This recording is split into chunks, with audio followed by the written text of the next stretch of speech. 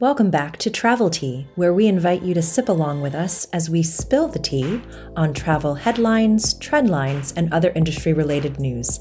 Each week, we invite our listeners to join us as we dive into what is going on in our industry and what our thoughts are. So grab a cup, come along, and don't forget to like, comment, and subscribe. Welcome back to another episode of Travel Tea. Good morning, afternoon, and evening to everyone. I am still on a high. I've just returned from an incredible nearly 2-week trip across the pond to London, Northern Ireland, and the Republic of Ireland. So forgive me if I take a breath and just sit back because it was over 2 years since my last trip there, or nearly, I would say, since my last trip to those incredible destinations. And so I'm excitedly recording this today because I want to talk to everyone about the travel process, what it felt like, what it looked like, and where we are now with travel protocols and restrictions. I have to say, right off the bat, I'm very surprised that travel is evolving back as quickly as it has been. And I say that because on all of our past podcast episodes, right? So we started this after the pandemic, obviously. But I was really, and I am optimistic, I was really under the impression that we were going to be in this for at least another year. In this meaning that all protocols would remain in place. It would be very strict. You would need vaccines, boosters, tests, passenger locator forms, just all the testing and all of that would still apply as we moved through 2022. Because we just came off of a large wave just about 4 or 5 months ago. And so if you would have told me even the last time I had recorded our last episode that we would be in the position we are now, I would be pleasantly surprised and shocked. And so as I sit here today, just having returned from that incredible trip, I'm in awe. And it was a really inspiring and uplifting experience. And the reason why was because, as everyone probably knows, or you don't, London, and for the better part, Ireland as well, have completely lifted all restrictions and protocols for travelers and even for those individuals that are living, in those countries. And so to break it down, just a couple of months ago, we would have had to show our vaccination cards, negative COVID tests to enter, passenger locator forms, the possibility of quarantine, all of that stuff. And so we literally, as we prepared for these trips, really only needed to bring our passport and boarding pass with us. And there was nothing else that was required, asked of us, anything. Even in the airports there, I have to say, masks are suggested, they're not required. So there is a different sense, there is a different way of life over there than there is here in America right now.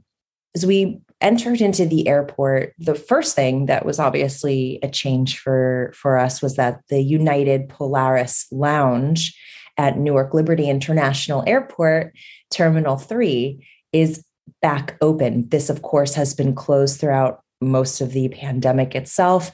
And this, I believe, just recently, over the past couple of weeks, reopened to international passengers traveling on Polaris in that class of service. And so we were greeted with smiling faces and walking in, and everything was pretty much open. There was buffet.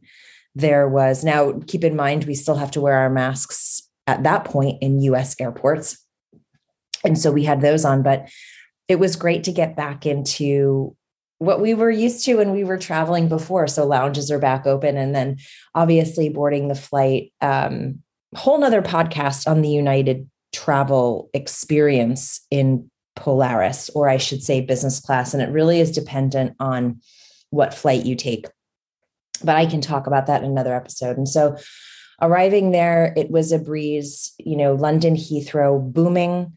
And the time that we arrived, which was around 9 p.m. at night, it was fairly busy. I would say we probably waited in the the customs line for maybe half an hour to 45 minutes, which didn't seem unnormal to me.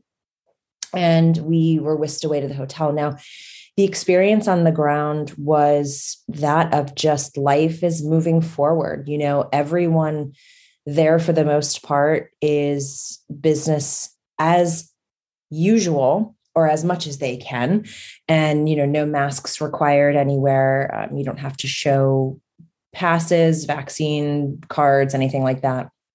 The only thing that does look different, and I think this is a global situation, which is something that I do think that we should talk about with a couple of our advisor friends on a future episode, is what it looks like in terms of service level in the hospitality industry. Everyone knows there was the quote unquote great resignation. I hear that phrase anymore. It's like the word pivot to me. But everyone knows that staffing is very short and it's hard to get quality staff and employees. And, you're definitely going to see that as you travel in the now. So, in terms of the St. Pancras Renaissance Hotel, which is where we stayed, they're not up to full capacity in terms of their staffing levels. And so what they're trying to do is the best they can in terms of mitigating that by not opening every single restaurant yet. Most were open, just I believe there was 2 that were not during our stay. But everything else in terms of housekeeping was done daily, full front desk concierge.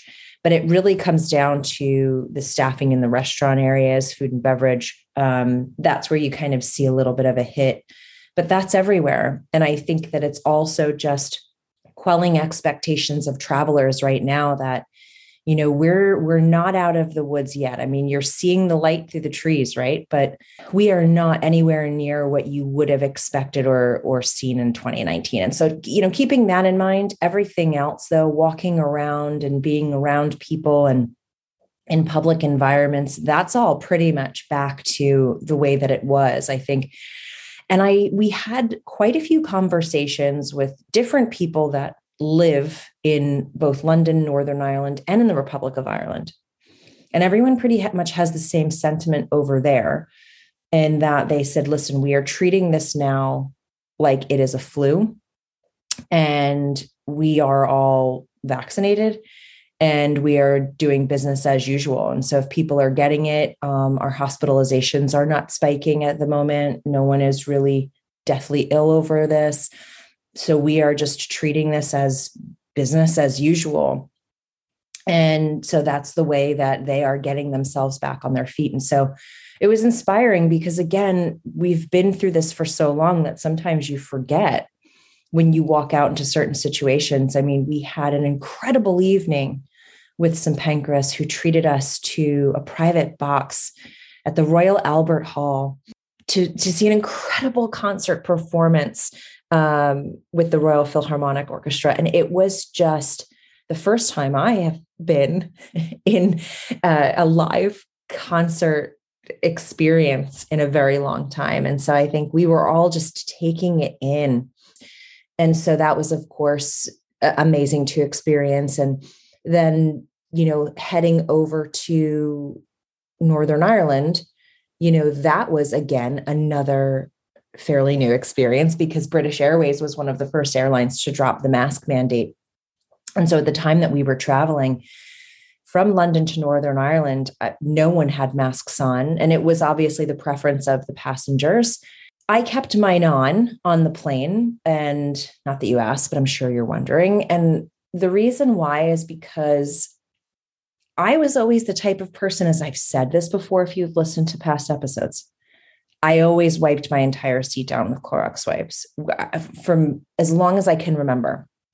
I've always covered my nose and mouth if someone is like hacking, coughing, sneezing. I've not, that is no secret that I think people are gross. And I've said this many times. So yes, I kept it on. I don't care whether it works or not. I'm not interested in having any discussion over that. I'm interested in my own just comfort level. And I don't know, it just gives me what I feel like a little bit of a barrier between that. But other than that, no, I was happily walking around in the fresh air in the beautiful outdoors, just taking it in, as was the rest of our group. And so it was an incredible experience. I cannot wait to go back. And I'm already ready to go back. I can tell you that. I feel like I didn't get enough, even though I was away for the 2 weeks that I was. But a lot of the advisors that we took on our fam trip did extend, weeks, and traveled throughout Europe everywhere that they could go. And I was just so happy to see it, because we've just been caged here for so long, and it's just so nice. And I think back also to the one episode we did in the very beginning with, it was passenger shaming, and it was also travel shaming, and people sort of shaking their fingers at others that were traveling at the time to see family. And I just think of how far we've come in terms of everything that has been provided to us to get through this. And it's just a happy, happy experience. So here we are now. We've come back from the trip, and now we find out that the federal government is not going to enforce the CDC extension of the mask mandates in airports and on airlines. And immediately within hours of this being announced, some of the major airline carriers began anxiously posting that it was now no longer a requirement, that it was suggested. And this was Delta, United Airlines. So it was welcomed news, I think, across the board for people just to say, now I have the choice to do. We can get into a whole nother topic on whether we feel like that's right or wrong. I think the bigger topic here, the bigger picture for us in terms of inbound US travel. So when you're traveling from abroad and coming back, we still have that required antigen test that needs to be taken within 24 hours of your flight back home. I do know that that is a hindrance. I've talked to numerous travel advisor friends and our wholesale partner friends who are mirroring a very similar sentiment, that people are not so much afraid of getting sick. They're afraid of testing positive. And then what does that look like financially in terms of how many days do I need to extend my stay? What will that look like? Do I have to stay locked in my room? How much is it going to cost in food and beverage? How many more tests will I have to have? Am I missing time from work? Are my kids missing time from school? That is still very much in play. And so we're all buzzing around the industry, of course, waiting to see if that will eventually lift. Hearing sometime in the summer. We don't know. Again, we know from past, in the summer, things tended to lessen up around Memorial Day. For us in the US, that is the last week of May. And so we will see. We will keep our fingers crossed and our eyes straight ahead to see what that looks like and when that will happen. And yeah, I'm just energized. I think out of every podcast episode that we've recorded to date, this is the farthest that we've come in terms of travel and it looking similar to what we were used to before. But again, I caution everyone who is looking to travel during this time. It is still not what you are expecting or used to before.